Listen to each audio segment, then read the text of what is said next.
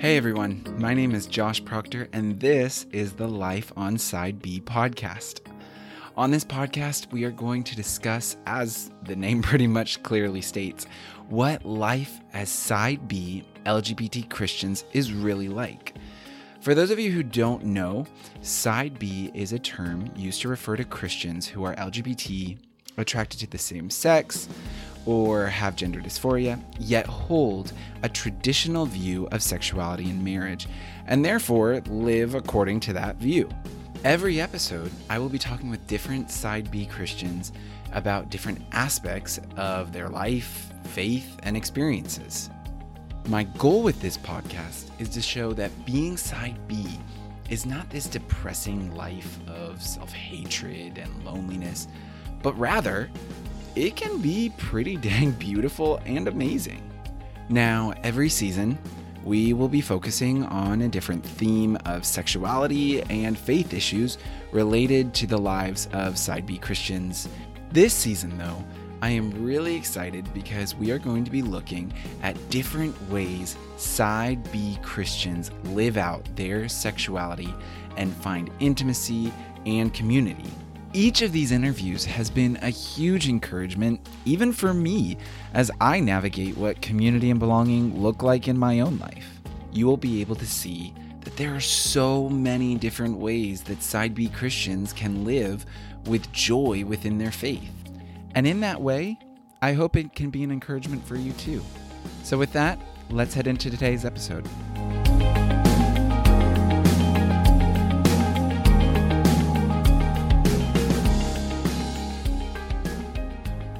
We are back for the last episode. No, it's not the last episode. We are back for the last interview. Or no, this isn't the last interview. What is this? We are back for the last topic of the season for Life on Side B. Today we are discussing once again celibate partnerships with Max. I have been really excited to get Max on the podcast because he has not only experience of being in a celibate partnership, but being in one for more than 8 years.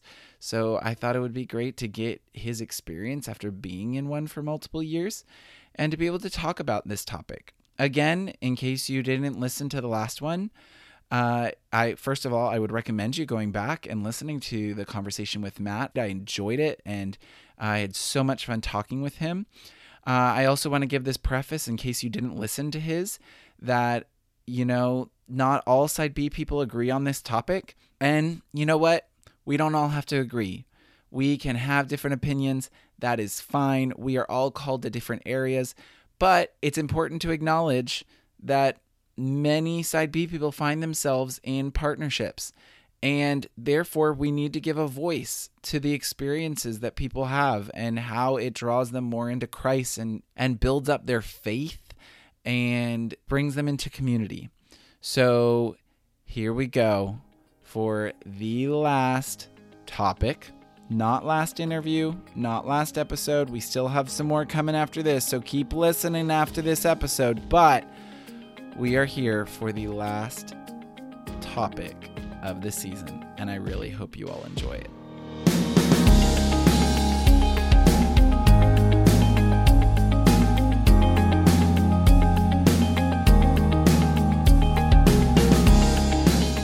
All right, well, first of all, can you, I guess for people listening who might not know you, Max, could you give a little bit of an introduction about yourself, what you would like to share? Sure. My name is Max. I'm 31. I live in North Carolina, where I work as a teacher. And yeah, I guess I've been in a partnership with my partner, Jonathan, for 8 years now. So I'm looking forward to talking about that. And do you want to just go ahead and just kind of explain, how I identify and how I kind of came to this position? Would Yeah, that be helpful? absolutely. Yeah, so just, share how you identify and just kind of how you've gotten to where you're at in reconciling your faith and sexuality. Definitely. Sure. Well, let's see. I grew up in the United Methodist Church, And I came out of the closet when I was in high school. I think I kind of knew I was gay or same sex attracted in junior high, but I came out, I think, my senior year of high school to friends and my brother, and then my parents my freshman year of college. Um, I didn't really think about how to reconcile my faith and sexuality until college. I grew up in a pretty liberal household, and it wasn't until college that I started to take my faith more seriously. And as I did that, I kind of went in a more conservative theological direction. So that's when it became a serious question to figure out how to reconcile my faith and my sexuality. I hadn't really thought of that before.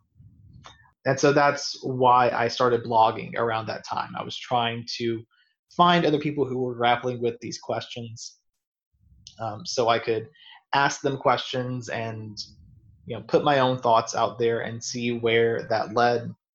And so that's how I came across people who were involved in the ex-gay movement. And so I started reading a lot of the literature that was being published around that time. This was kind of the middle to late 2000s. And I pretty quickly realized that that wasn't for me. I didn't fit into many of the ex gay narratives. I felt comfortable with my masculinity. I had been an athlete in high school. I didn't have a problem forming friendships with straight guys. I had a good relationship with my father. So, all these different deficits, I think, that ex gays theorized were responsible for same sex attraction just didn't apply to me. And because they didn't apply to me, that movement just didn't have much to offer for me. So I was kind of adjacent to it, but feeling pretty homeless around that time. And nevertheless, I still didn't really feel convinced by side A arguments. I still felt a conviction that same sex behavior was wrong, and I wasn't intellectually convinced by the affirming arguments that I was listening to.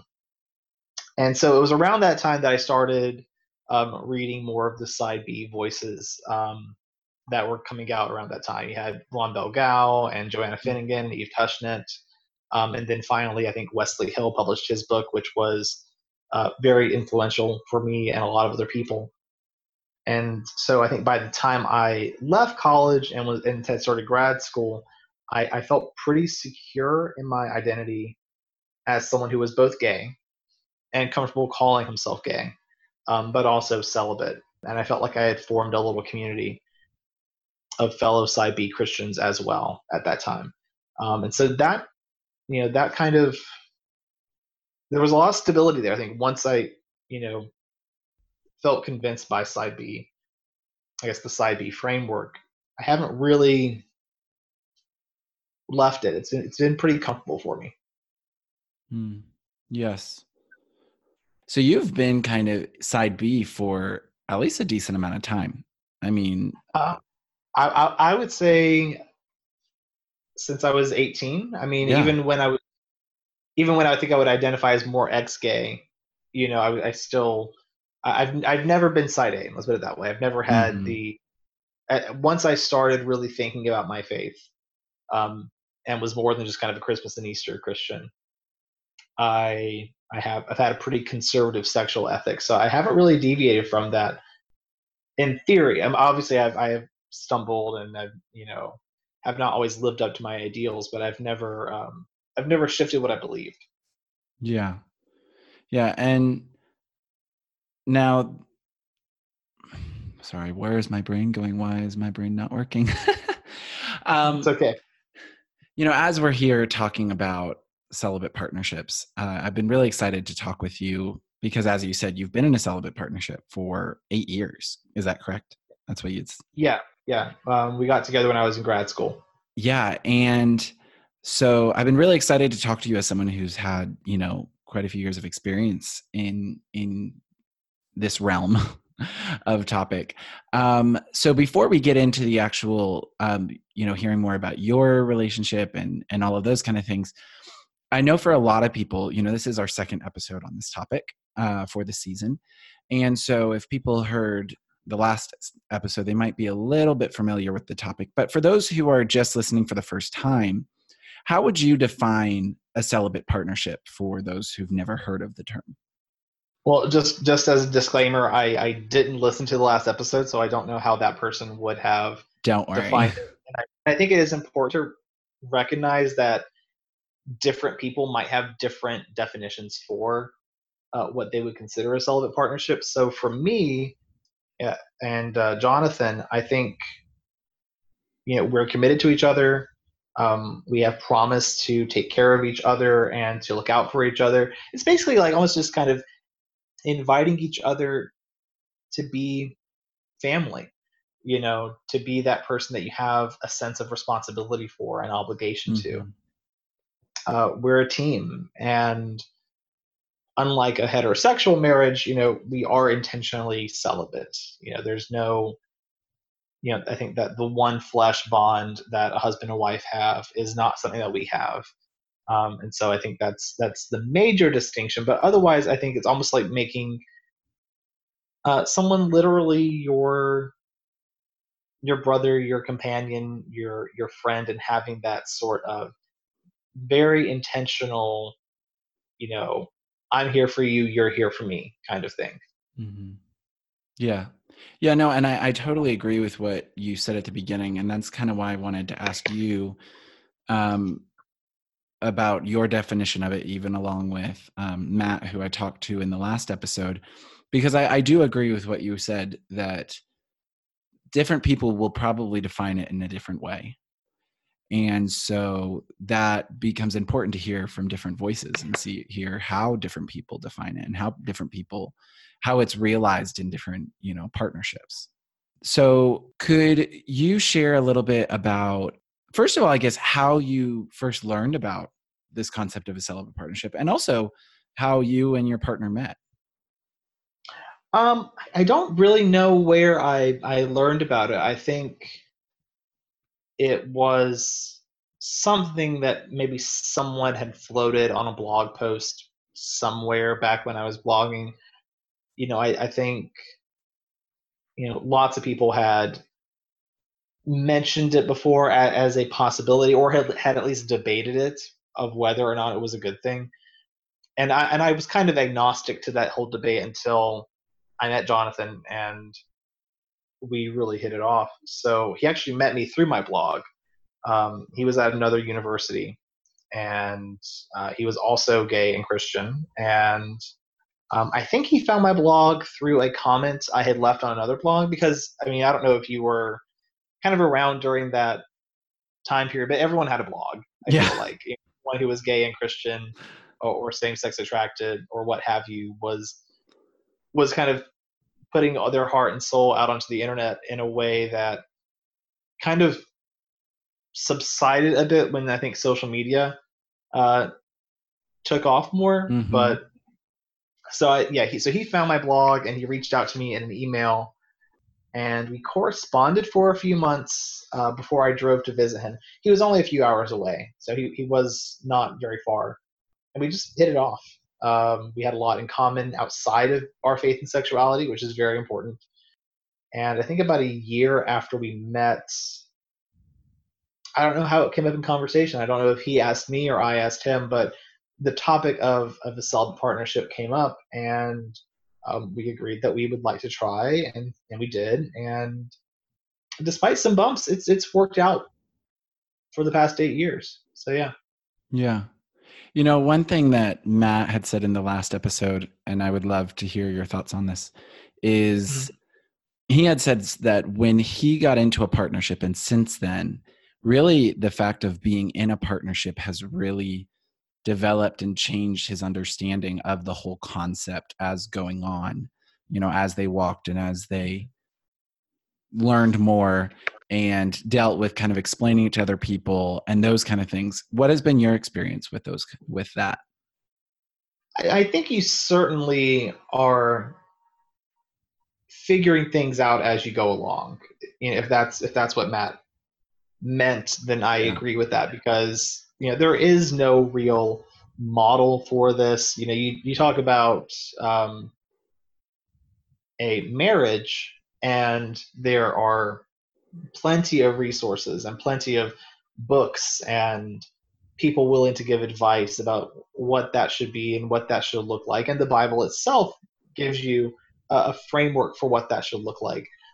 And this is not that. I would say that if 21st century society was as healthy as it should be, and if it was as Christ oriented as it should be, there wouldn't necessarily be a reason for me and Jonathan to have a celibate partnership.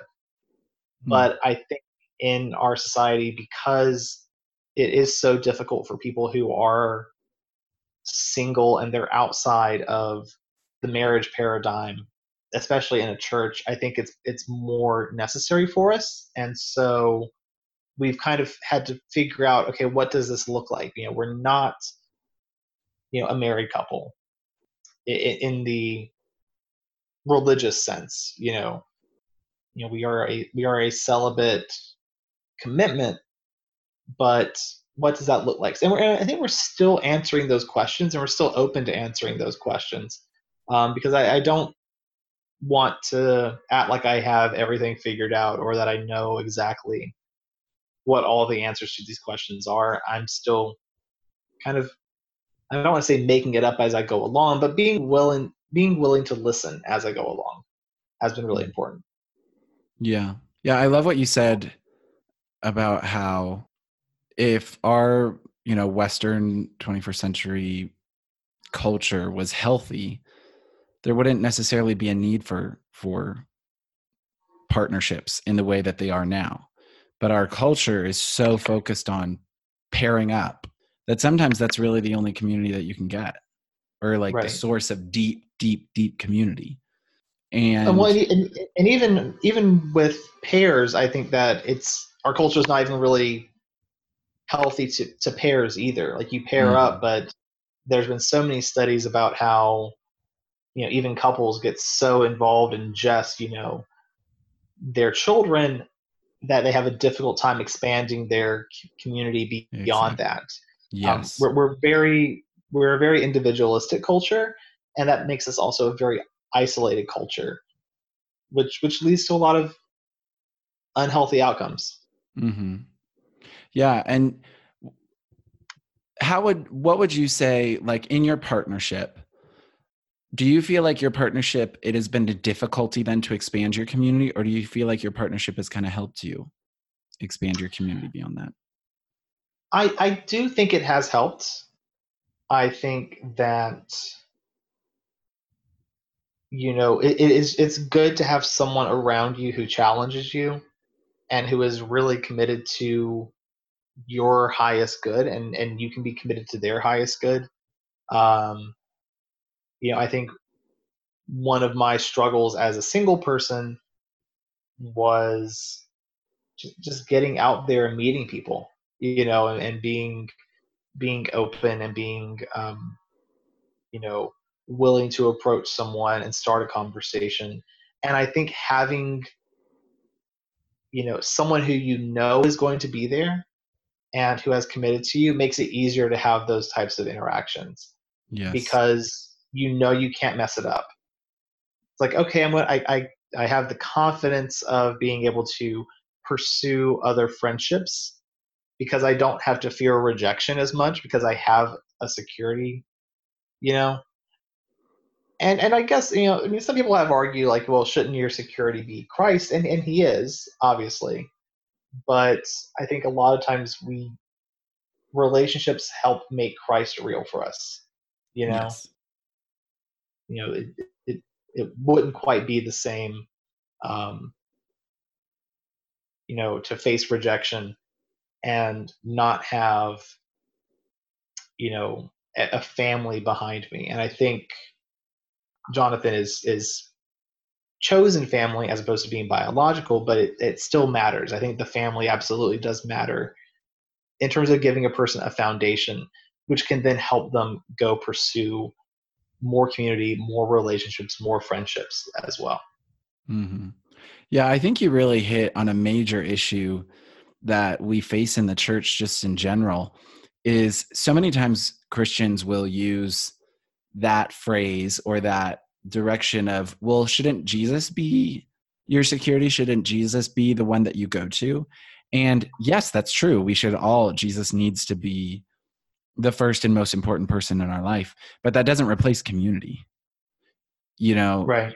Paul in Ephesians talks about that it's through our community that Jesus is glorified, that the church isn't one person. And I think that's, again, going back to what you were saying about how our culture is so individualistic that we make it about the relationship just between me as one person and Jesus. And that is a relationship. But the Bible, when it so much talks about our relationship with God, it talks about our relationship as the church, as a community with God, like that he is present when we are together. And so that Jesus doesn't replace our need for community in that way and intimacy. What would you say has been your biggest struggle and blessing from being in a celibate partnership? I would say the biggest blessing has been, again, just to have a person who's a part of my life, who Yeah. I know loves Christ, has a strong faith and good values, and can just be there for me. And I can be there for him. It's nice to have that consistency, even when we're living apart. And I think I should stress that we haven't lived together for the past 8 years. I think being in a celibate partnership gives us the freedom to live apart and pursue our own goals, educational and professional and otherwise. So let me try to remember this. I think we spent the first 2 years apart because we were at different schools. Mm-hmm. And then the next 2 years living together in the same place. And then 2 more years apart. And then we've been together again for the past 2 years. So it's kind of been 2 on, 2 off. Um, and we have that freedom. So even when we're apart, we're in touch with each other. I know I have someone who will pray for me, who has my best interest in mind. That reliability is very important. So even having community around, I think that's, you know, an important thing is that I'm not necessarily using Jonathan as a crutch, because even when we've lived apart, just knowing that I have someone who isn't going to abandon me has just made me a more bold, confident person and has helped me develop communities in the places where I've lived, even when he wasn't living with me.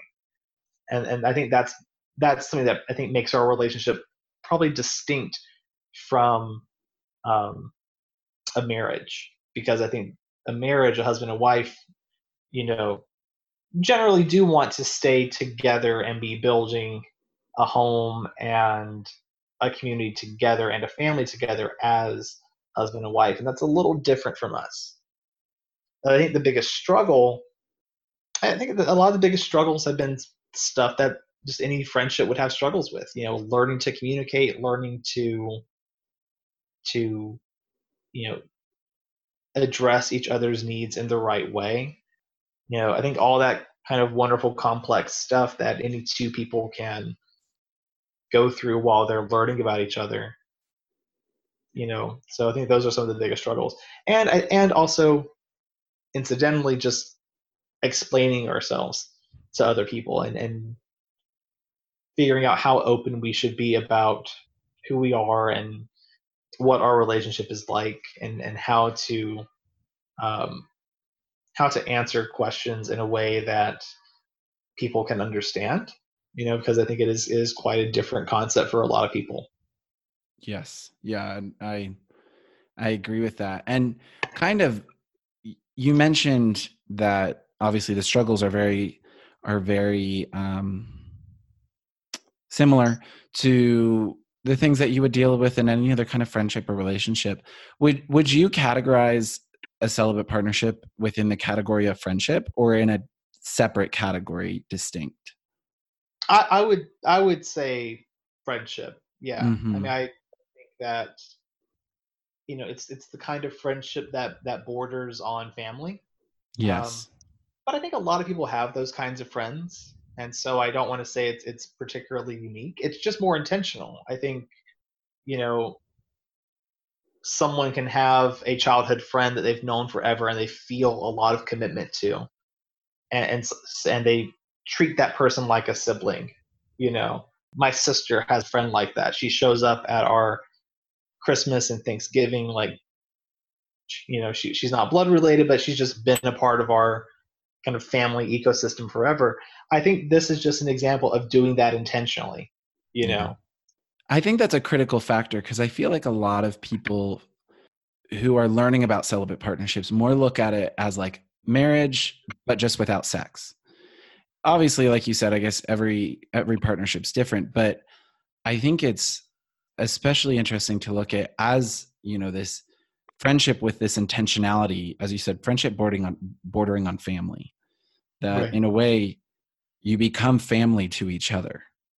Right. And I think that we all celibate gay Christians, side B Christians in general, we all have to answer that question of what is going to be my future when I'm 80 years old? Who am I going to come Right. home to?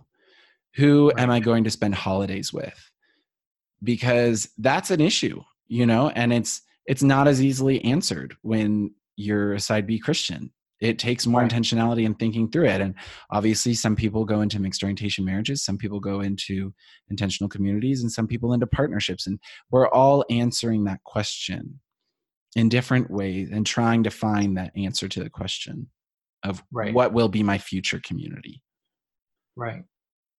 And I want to say that I don't think the idea of a celibate partnership, um, or this kind of intentional, like, commitment, I don't think it necessarily has to be something that only side B gay Christians do. I think Mhm. that, and I don't think historically it's something that only gay people did. I think if you know, look back at the, you know, Victorian era or kind of the Gilded Age, in the United States, there were, oftentimes confirmed bachelors or spinsters who would live together. Now, we might code that as queer, based on modern readings. We might not, you know, necessarily take it at face value that those couples were not, um, sexual. Yeah, Mhm. they could have been, but they also might not have been. I mean, I think there was more of a tradition of, you know, not living alone into your old age, finding someone who you could have as a companion, even if you weren't married. And so, yeah, I mean, you have, because you had to. It was about survival. It was about, Yeah. you know making sure that you had someone to look after you.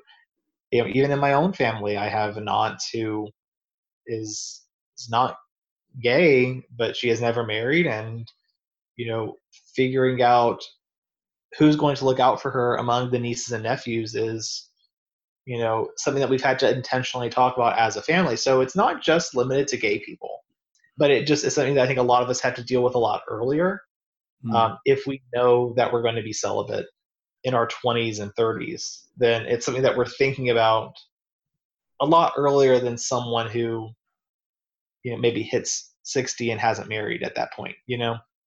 Yeah, I totally agree. I think that one issue we have in looking at queer history is so many times we take those kind of relationships that we see in history and we automatically sexualize them. Yeah. And I feel like sometimes we jump to that conclusion too often. Not saying that that's not a reality, and sometimes that probably Right. there were people that, at the appearance lived together as friends, but were probably, more than that. But Right. we can't always just jump to this conclusion of look how close they were living, when we're looking back on history, because I really think that is we're pushing our culture onto history.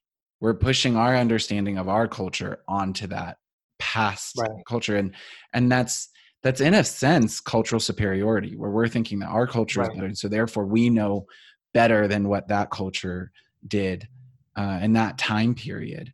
I think Right. C.S. Lewis had a term for it, and I'm not going to remember, but he called it something like historical superiority, where we think Right. that we somehow, because we're later in history than everyone else, that we have a better way, a better perspective to understand what was really happening.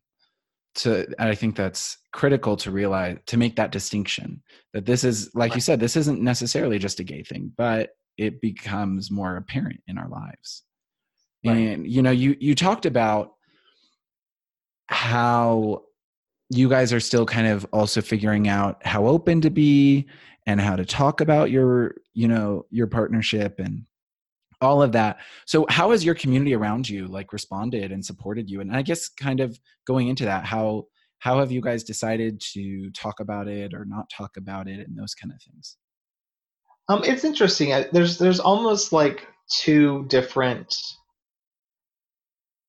standards or aspects to this. I think with our church has been mostly supportive, and we've definitely been able to be open with um, kind of the elders in our church and our pastors about who we are. The fact that we're both gay, the fact that we have this celibate partnership.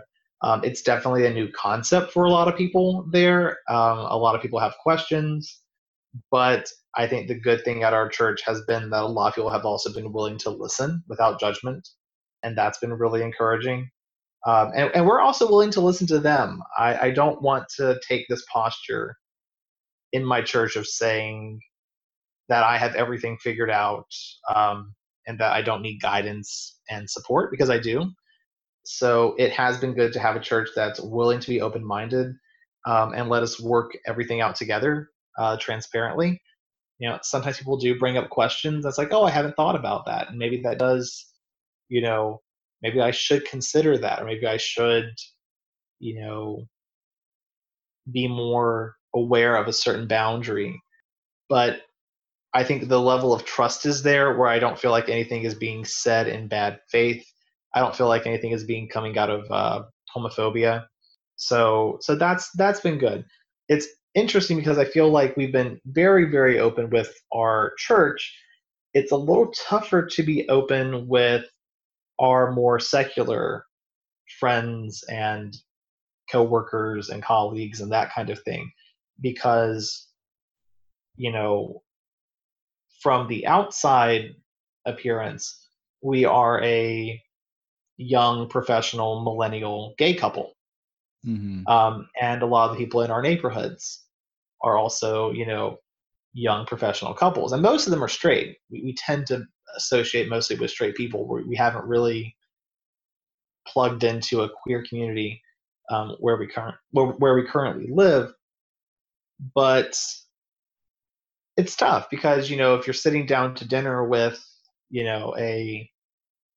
a straight couple who are, you know, straight and married, and they're going to engage with you like, oh, here are our charming gay friends. And I think it's probably only about one couple that we've met. We've gotten to the point where they specifically asked about our faith and how we reconcile that, and that kind of gave us an opening to talk about being celibate, and they were quite surprised. And I think it took them a bit to wrap their heads around it, and they've been very respectful and lovely about it. Even though I think they certainly didn't quite get it, you know. Mm-hmm. Um, but but usually that doesn't come up. I think we try to be open about the fact that we're Christians and to be a good witness on that. But I certainly don't want to lead with the celibacy thing, because I do think it does kind of freak people out. But then it does kind of raise the question, and this is something that I'm still trying to discern of how open should I be? Should I lead with it, or should I talk about it more often as opposed to just when asked? You know what I mean? Mm-hmm. I think that's true for my faith in general, though. I've always kind of struggled with when to evangelize and when to talk about my faith, and when to bring that up with my friends who don't believe. Yeah. Yeah. And I think that's a struggle, partnership, single, whatever, I've always tried to figure out when talking about my faith or celibacy and all those things. Cause like you said, you don't want celibacy to be the first thing that's brought up. And then you're just known as the celibate person Right. and all of that. And so it's like trying to find that way of being able to share it where people don't feel like you've been hiding it, but Right. also allowing people to see you for you. Because I think sometimes when we share things like that too soon, people project onto us all of their previous notions of celibacy or whatever it might be. And So finding that kind of balance is hard. Yeah. And I've even struggled with that in my own life of going, Yeah. when do I talk about this and when do I not? Right.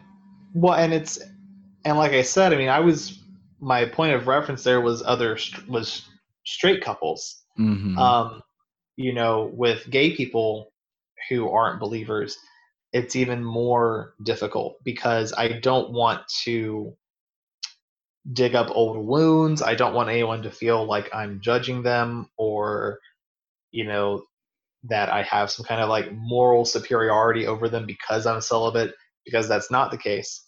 Um, but that's tough. And I think this is one of the problems.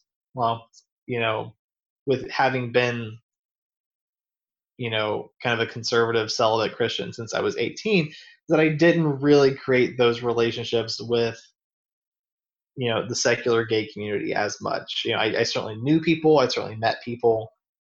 I did briefly date one guy in college. And that was a sexual relationship, but then we broke up because I felt like I was not doing the right thing, and so like that was really kind of it. And so I haven't had you know that same experience as someone who you know maybe you know was a non-believer until 3 years ago and is recently converted. So that's a different experience that I've had. Yeah. Yeah, absolutely. I mean, it definitely makes a difference within those relationships and things. And so another question that I've been asking people related to their community is specifically about how your community, and in this case, your partnership, help point you back to Jesus. And kind of one of the reasons why I asked this question is just because obviously as Christians, that's our goal, is to know Jesus more and deeper and have a deeper relationship with him, and that our community should point us there. So how would you say that that has been within your life and in your partnership? I think it's just brought me outside of myself.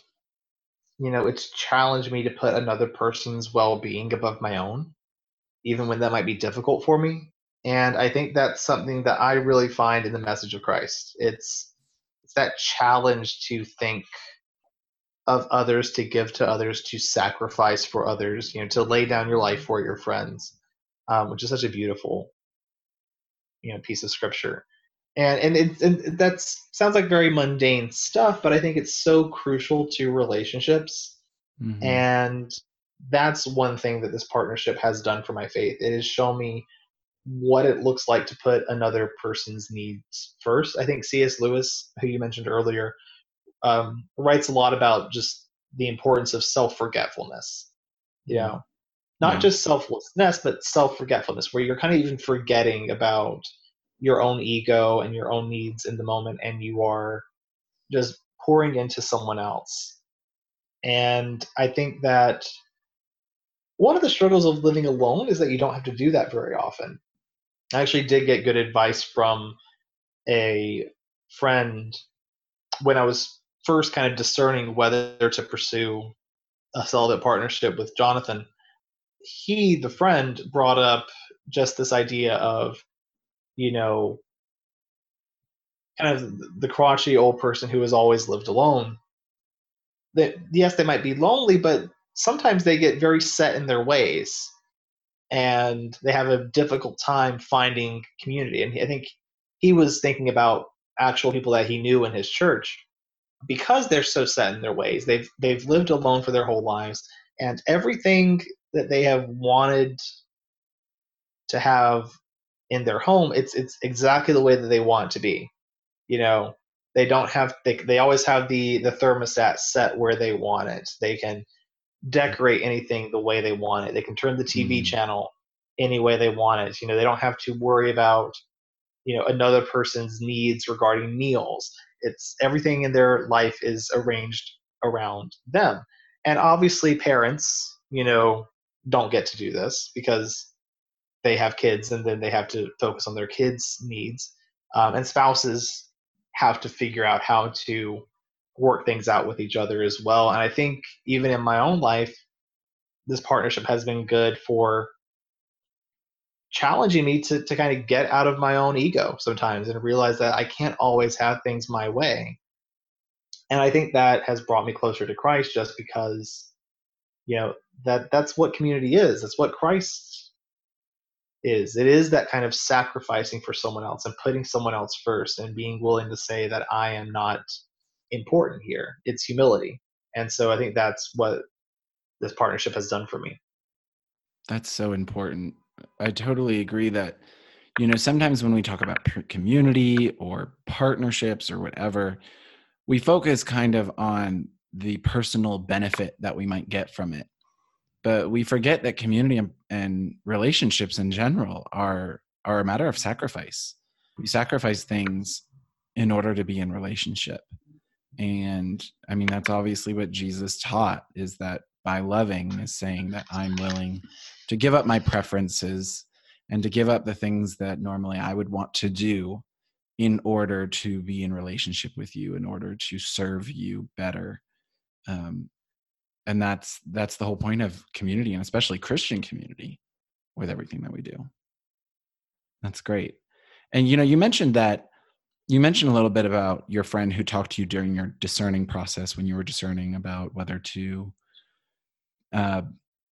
be and to pursue this partnership with Jonathan. And I think that that's something, at least from the people that I have heard from and talked to, who are kind of also discerning whether a partnership is for them, has been not really knowing what a discerning process would look like. And so I guess, first of all, could you explain a little bit of what that discerning process liked for you two? And then I guess if you have any advice for those who are discerning that same thing now, like, is there anything that you wish you would have known back then? I mean, I would say it really just involved talking to people that I trusted, both straight and gay, people who were older and wiser, whether they were in partnerships or not. Just, you know, really putting myself out there, saying, "Hey, here's what I'm thinking about," and being willing to listen. If someone had some really good reasons why they didn't think it was a good idea, I didn't want to just brush them off. You know, like it made me think, like, okay, how are we going to handle temptation? How are we going to um, represent ourselves to people? What does make this different from just being a boyfriend without the sex? What are our exact physical boundaries going to be? What's appropriate and what's not? Just being willing to ask those questions and find something that you think aligns with scripture and aligns with your conscience. So I think just that discerning process really just comes down to asking a lot of questions, and also realizing that just because something has worked for someone else doesn't necessarily mean that it'll work for you. This isn't the I think this isn't the only way to live. I think that's very important to mention here, is that I wouldn't want this to be the default action for side B people. The same way that we should be kind of letting go of marriage as the default action for straight people. I mean, we need to make singleness something that is seen as legitimate. And so I don't want a celibate partnership to become, in the gay Christian community, the same thing that marriage is in the straight community, if that makes Yes. sense. Yes, it makes sense, Um, definitely. and so I think, and like I said earlier, that's just one thing that I'm kind of currently concerned about, is to make sure that I'm not just going through the motions of being a normal millennial couple just without the sex, because I don't think that's what we should do. We already live in a society and in a church where people just pair off and become insular, and I don't want to continue to do that, or contribute to that. So I think if you're side B and you're looking for just a boyfriend without the sex, then maybe reconsider what you're actually called to. And my partner and I are currently considering how we should use our partnership in a way that's different from a heterosexual married couple, because that couple has its obligations toward children and family. So we've thought about, maybe we should form an intentional community, or just minister to seniors and shut-ins in our church, just things that we're uniquely gifted to do. And so I think a lot of times discerning whether you should be in a solid partnership should be about just what are your unique gifts, and are they going to be furthered by a partnership, or not. And so I would say that if you have met someone and you're talking about this subject, just be honest with yourself and with them. Obviously, not every two gay people are, going to be compatible. So just because you and another person are both gay and both Christian and both celibate doesn't necessarily mean that you're going to be a good match for a partnership. I think that was something, and I'm sure you've had this experience as well, is that you sometimes feel a little pressured to be friends with everyone in this community, and Yes. sometimes that's just not reasonable. You can't be friends with everyone. You can only manage so many relationships, and so sometimes it's more about just equipping people to go out and form healthy relationships on their own. Um, um, yeah, and like I said, also, but if you are compatible and if you are physically attracted to each other, I think being honest about temptations is a big issue. Be serious about that, that if it is too difficult to overcome that and you're causing yourself to mentally or physically stumble, then, it just may not be for you with that person. It was kind of helpful that Jonathan and I did not meet in person at first. We kind of got to know each other through emails and correspondence. I think had we both been secular, I don't think that we would have been interested in each other. We just were not each other's type physically. And so Mm-hmm. that's been beneficial, that has made it a little easier to be celibate with each other. It hasn't been perfect, and it was especially, I think, more difficult early on, but it's gotten a lot better, and easier over time, and just with more honesty and more openness. So yeah, just listen to people, ask a lot of questions of yourself and of others, and be honest with those answers. Yeah.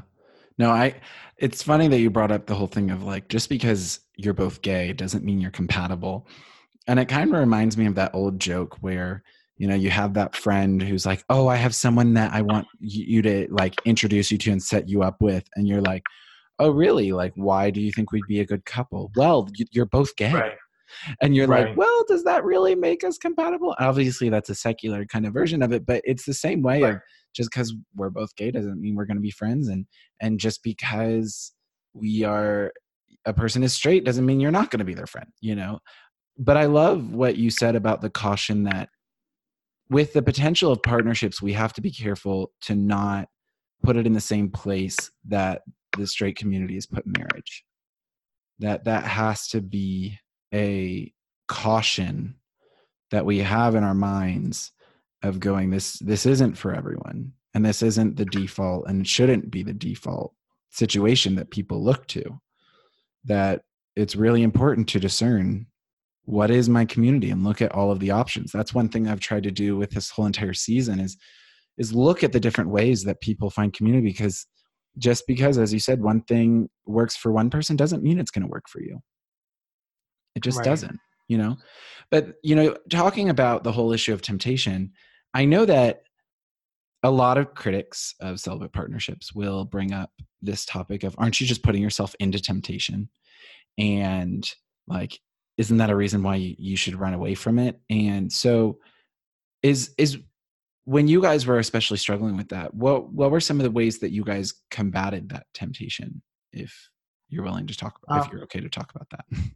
well, sure. I mean, it helped that we weren't living together at first. So I think the more difficult seasons were when we were living apart, early on, like those first 2 years, and would visit, and hadn't really established well what our boundaries were. So we might get into trouble because we were just being a little too intimate when we were visiting. We hadn't seen each other in a while, and so we were, just kind of caught up in our feelings, so to speak. And I think it was kind of trial and error. It was like, okay, well, that shouldn't be in that situation, shouldn't be, maybe sleeping in the same bed, just learning as we went along. And to be honest, like, I think fairly early there was some concern that this wasn't a good idea.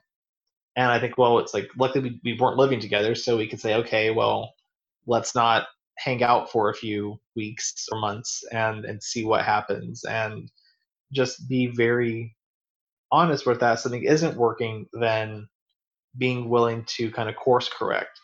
And also, I mean, it wasn't our case, but I think if we had not been able to course correct, I think being able to throw in the towel, because this isn't a marriage, you can say, okay, this isn't working, let's stay friends, but kind of, you know, go our separate ways in terms of trying to form a partnership. And that's happened to other guys I know who have tried to form partnerships, is that they try it and they give it a good effort and it just doesn't work out, and that's okay. That shouldn't be seen as any more damaging than any other relationship that doesn't work out.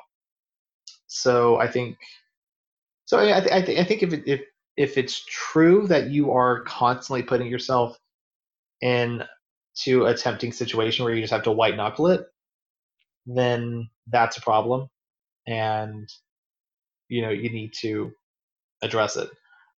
But I think what I try to tell straight people is that that's not always the problem. I'm not attracted to every gay man out there to the same degree. I'm not going to have the same amount of temptation with every other person, just like, you know, every straight person isn't going to be equally attracted and equally tempted by every other person. And it helps if you have another person who is as committed to avoiding temptation as you are. You know, Mhm. um, it makes it easier to combat that when you're both committed to it, and there's Yes. someone to say no. You know. Yeah, I think that you pointed on a big thing, that this isn't a marriage. And obviously, the whole point of partnership is commitment. But it's okay if you try it and just say, this isn't going to work, you know?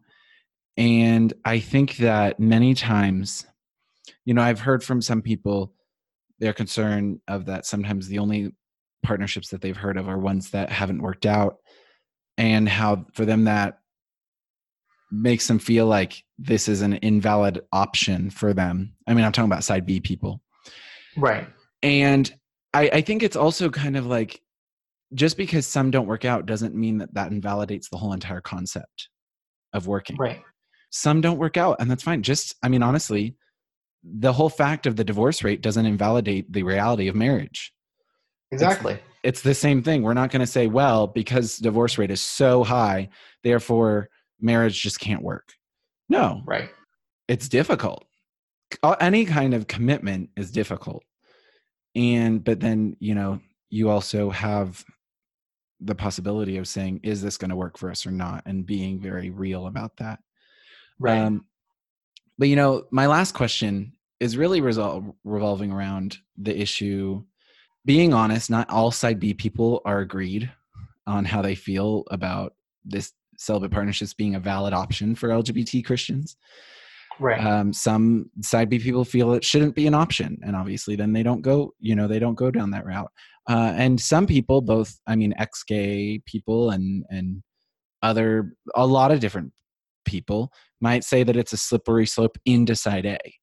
And so I would love to hear your thoughts on how would you respond to those kind of concerns?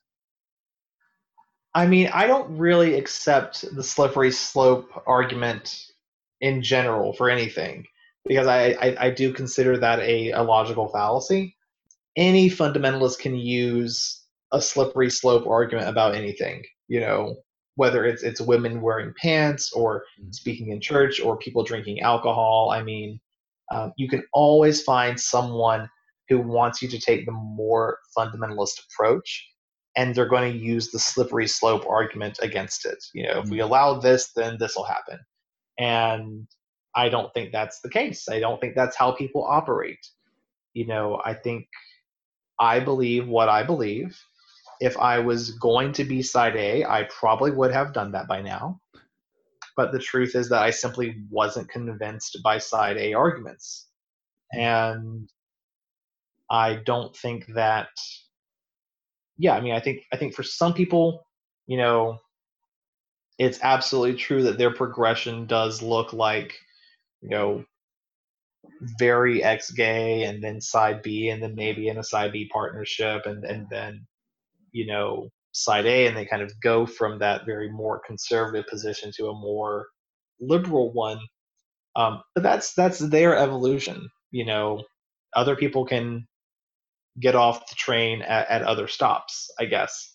And this is kind of where I have found both my own peace and security, and also just intellectually, this is what I think is right and appropriate. That might change one day, but because I feel comfortable and because I feel very secure in where I am right now, I don't see this as like a slippery slope, issue.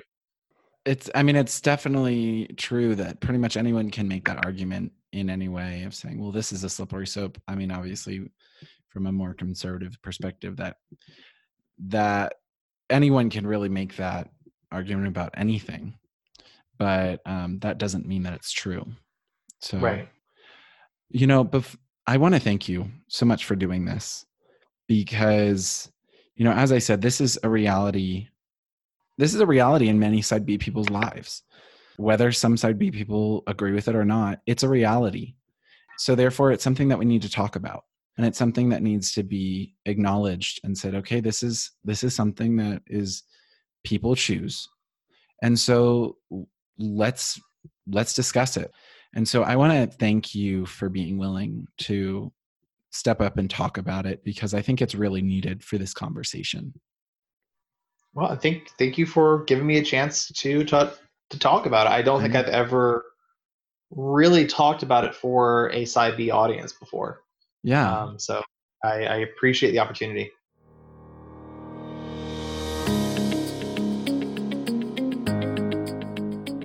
Well, that's it for today, everyone. I hope you enjoyed it as much as I did. Wasn't Max great? Next week, we are moving away from the topical interviews, and we are going to be going into our question and answer episode, where I'm going to be circling back with some of our guests from the past season and asking them the questions that you guys sent in. So be listening to that. You definitely won't want to miss it as we go over a little bit more in depth some of these topics like adoption, intentional community, mixed orientation marriage, all this good stuff. So be listening and have a great week, everyone.